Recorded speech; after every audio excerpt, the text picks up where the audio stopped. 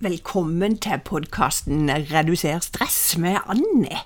Her vil du rett og slett høre og få masse innsikt innenfor stress og kunnskap og verktøy. Husk at du er verdifull. Er du rett og slett mer nysgjerrig på hvem jeg er, så bare sjekk ut på www.reduserstress.no og hva jeg har å tilby. Jeg er her for det. Jeg gleder meg og er utrolig glad for at akkurat du hører på meg. Ta vare på deg selv. Hei, velkommen til podcasten med Reduser stress. Vet du hva, det har skjedd mye i det siste, og det gjør det jo ofte her hos Anne. I fokus i dag er temaet sorg og stress. Jeg gleder meg til å kunne bidra for akkurat det der ute. I dag så er det en helt spesiell ting, for det er faktisk første gjest jeg har med meg på podcasten Reduser stress. Og det er ikke en hvilken som helst kvinne jeg har med meg. Hege er ufattelig ressurssterk kvinne som skal få lov å presentere seg selv. Så vær så god, Hege. Fortell hvem du er. Ja, det er alltid spennende det. Jeg pleier alltid å si at jeg er sørlandsjente og bor i Norges sydligste by. Så det i seg selv er jo veldig bra. Og det jeg har lyst til å formidle, spesielt i dette programmet her, er at jeg brenner for mennesket skal ha et godt liv. Og det å finne balansen og ha muligheten til å utvikle seg. På tross av at livet tar ofte mange forskjellige svingninger. Herlig sagt, og det er jo litt av den samme tråden som jeg har redusert, det er å styrke livskvaliteten. Og jeg er bare så takknemlig, Hege, for at akkurat du er her, men så skal vi egentlig inn i et tema som er ganske kinkig. Altså, det er jo ikke hyggelig å prate om. Jeg er veldig takknemlig for at akkurat du er kommet her, fordi at du har opplevd noe. Du er fra Mandal, som du sier, Norges sydligste by, og jeg har egentlig bare lyst at du skal få ordet, Hege, for nå er det sånn at Hege har rett og slett mistet et barn, så hun skal fortelle om det som skjedde der og da. Og så kommer jeg sikkert til å spørre litt, og hvis du da tenker at oi, dette har jeg lyst til å vite mer om, eller hvem og hva, så er det selvfølgelig så bare kontakte deg, men så skal få kontaktinformasjon på slutten, selvfølgelig. Så her er det bare å lytte, og så skal vi geleide deg på veien. Ok, Hege, det er jo ikke lett å gå rett på sånn en type sag, egentlig, så hva er sorg for det, egentlig? Når du prater om sorg, så tenker jeg med en gang når jeg var 30 år. Da opplevde jeg det jeg vil si en stor sorg. Og det jeg kan enda kjenne når jeg prater om det nå, så jeg har ingen problemer med å sette meg tilbake igjen, 30 år tilbake igjen, med å huske tilbake igjen og kjenne på følelsene. Samtidig så er de ikke så tunge som de var den gangen for 30 år siden. Jeg opplevde at min datter, hun var 7 år, de akte i Agerbakken rett med huset vårt, og så ble jeg hentet, jeg ringte på døra og sa at Maren, som datteren min heter, hun ligger under bilen. Vi har ringt etter ambulansen. Og en kan tenke seg når du står der, jeg klarte ikke å tenke, bare tenke at jeg måtte bare komme nær til der hun var. Og akkurat da kom jeg ambulansen, så jeg var hos henne og holdt henne i hånda når hun lå på akebrettet. Og jeg bare tenkte, jeg må bare være hos henne, og hun var rolig og var med til Mandal sykehus. Og egentlig jeg skiftes over med luftambulanse for å komme fort til Kristiansand, men hun døde der på Mandal sykehus. Og det er utrolig sterkt det og vondt, både sterkt og vondt, det å forlate og merke at barnet ditt ikke der mer. Samtidig så satt jeg også til mannen min kom, for det var så viktig. Så flott at du fikk muligheten til det, Hege. Jeg forstår Pels her. For det å snakke om det å miste sin kjære, det jo beintøft. Men hvordan opplevde du de rundt tok sorgen? For det klart at det ble en sånn, de fleste visste hvem du var, og når du går, altså hva skjer med folkene i forhold til sorg? Hva opplever du? Det jeg opplevde var at det kom veldig an på oss, at vi var imødekommende, og det var vi som ga klemmen, fordi at folk var så usikre. Ja.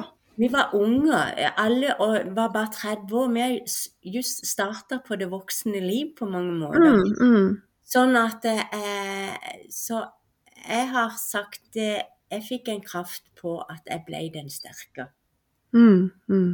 Og da ble det helt naturlig for meg. Jeg tenkte at det de som har det vanskelig, det vi som vet hvordan vi har det. Men de vet ikke hvordan vi har det. Så det ble naturlig at den åpnet opp og ga den klemmen. Så dermed så unngikk vi det som svigerfar sa. Det var noe med det første han sa. Så sa han det må bare være klar over det at nå kommer folk til å gå og ikke komme til dere, men gå på den andre siden av veien, for dette så vanskelig. Men i og med at vi hadde den imødekommende folk, så kom folk, og folk tørte å ta kontakt. Så derfor så vi hadde i huset vårt, så ødela vi gulvet, for det var så mye blomster. Og blomsterbutikkene var helt tomme. Så dermed så opplevde vi det, og det andre som, noe som var med og gjorde det var det at kong Olav døde 1 måned før. Og da lærte vi at det å tenne lys, og det vise sorgen, og være sammen, det lærte vi da.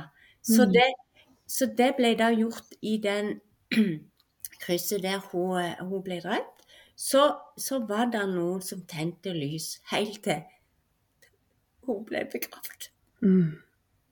Så det var utrolig flott. Jeg viser du hele tiden at naboene og andre var sammen med oss på sin måte.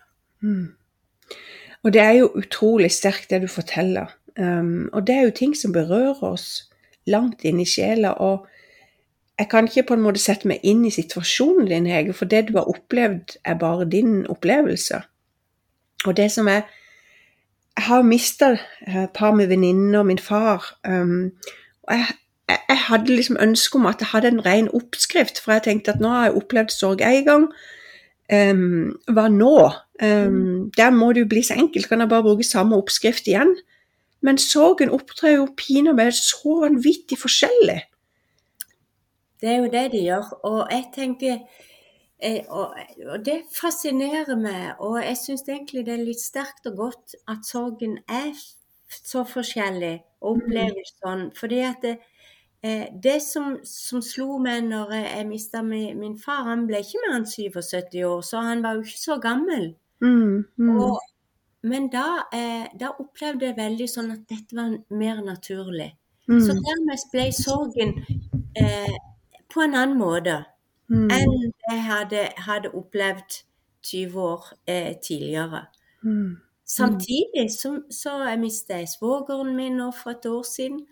Det synes jeg var tøft igjen, for han hadde et ekstra bånd til, og han ble ikke mer enn 65 år. Så det liksom hvilke bånd og relasjoner og en har, og det så viktig når en i sorg, at en både går inn i det, men også at en har noen å dele det sammen med, og som en kan være trygg og god sammen, og gå den veien som skal til. Og så det jo det at sorgen opptrer så forskjellig. Altså, noen dager en skikkelig intens sorg, og noen ganger han ikke der. Og noen ganger kan du oppleve at du har dårlig samvittighet for å ikke ha sorgen med deg, for du kan ikke glemme vedkommende så fort. Det jo mange aspekter med sorg, Hege. Det der, og det opplevde vi jo veldig sterkt i forhold til spesielt i forhold til første året. Du skal jo gjennom alle typer dager, bursdag, jul, alt mulig skal du igjennom det første året. Og som regel, spesielt når dette var et barn, så vi hadde 2 familier som var med oss, og var med og markerte. Vi valgte å markere alle dager, både hjemme og nede på gravsted, for at og det var noen av de gangene jeg hadde ikke lyst i det hele tatt, jeg hadde lyst til å bare flykte, for en får jo den, en har ikke lyst til å forholde seg til det, men vi var strenge med oss selv i forhold til det, og face det selv om ikke vi hadde lyst, for det vil alltid følge med en.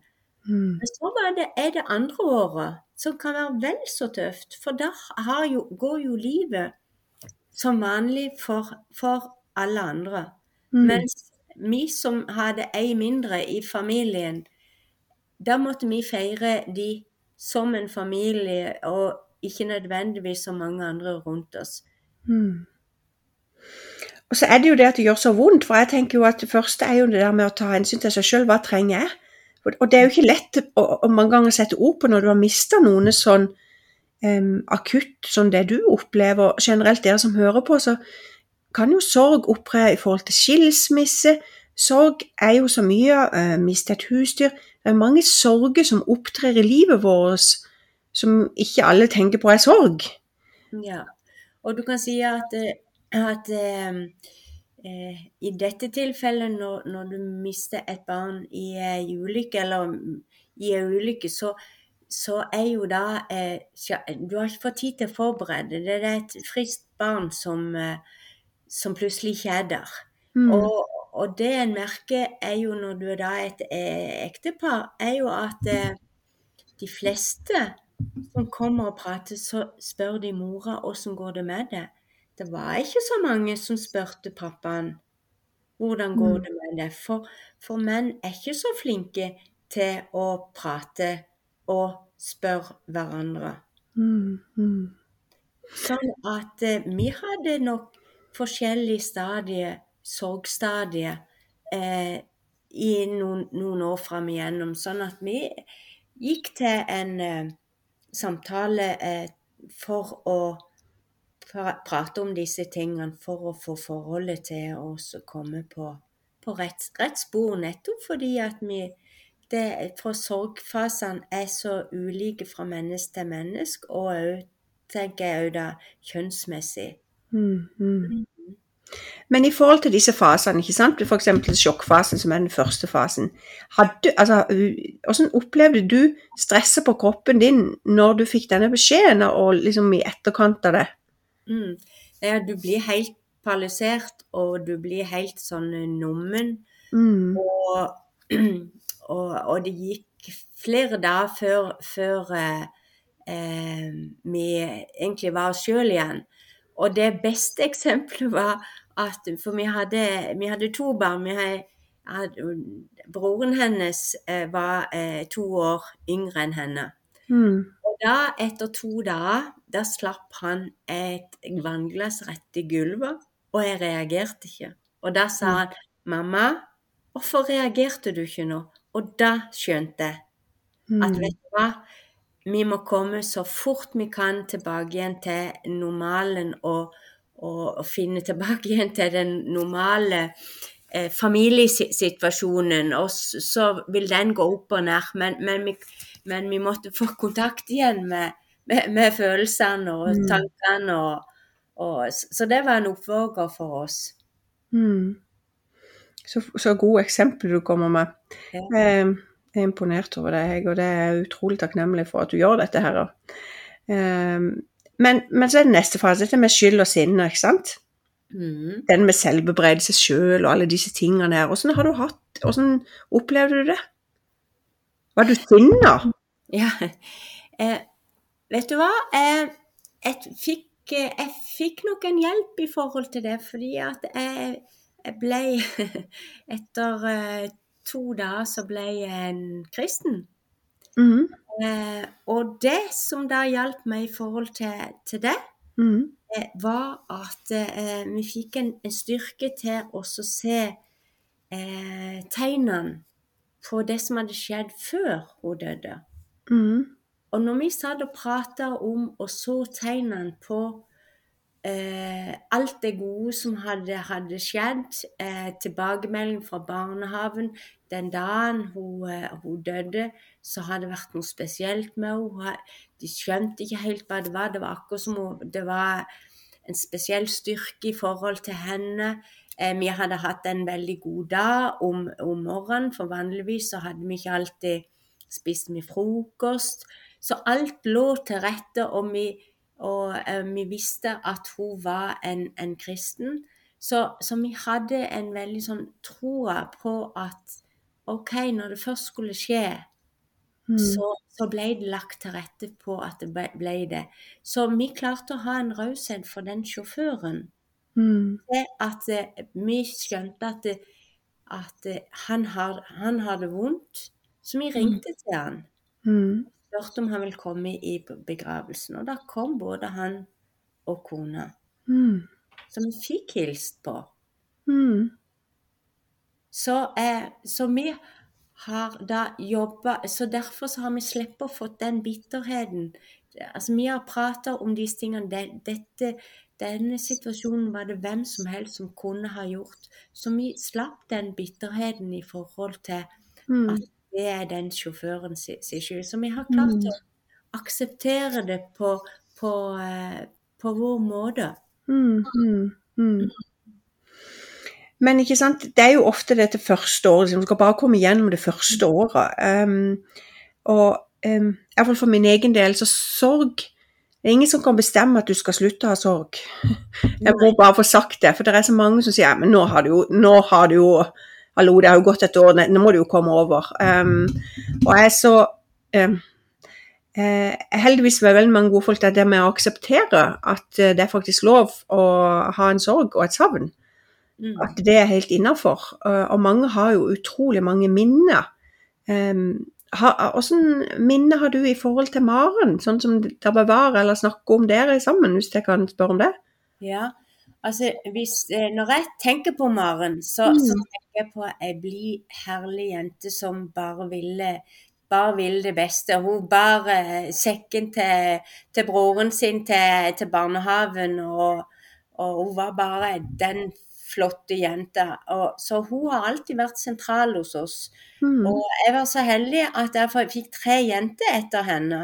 Og alle de første skoledagen, når de skulle skrive eller fortelle om en person eller en historie som var viktig for dem, så fortalte de alle 3 om storesøstre si, men som de aldri hadde treffet. Ja. Så hun blitt en viktig brikke. Samtidig så det jo sånn at, som det hørte, så ble jeg jo berørt når jeg selv etter 30 år.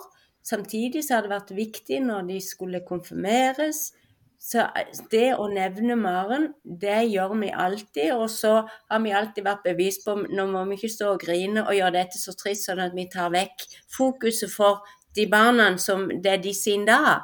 Men det liksom, og det en viktig ting, sånn at de første årene, når folk spurte hvor mange barn jeg hadde, så hadde jeg 5 barn. Etter noen år, så ble jeg enig med meg selv at jeg trenger ikke si det hver gang, uten at jeg da ikke utlader henne. Sånn at derfor så velger jeg litt nå hva jeg svarer på en sånn type spørsmål. For det jo sånn, han ikke opplevde det, så tenker han jo ikke det, for han har jo så mange barn. Men ja. Men det jo disse perspektivene i sorgen, for jeg tenker at i forhold til stress og sånne ting, så det jo, det oppstår så utrolig ulike forhold til stresssymptomer, enten om det fysisk, adferdsmessig eller psykiske.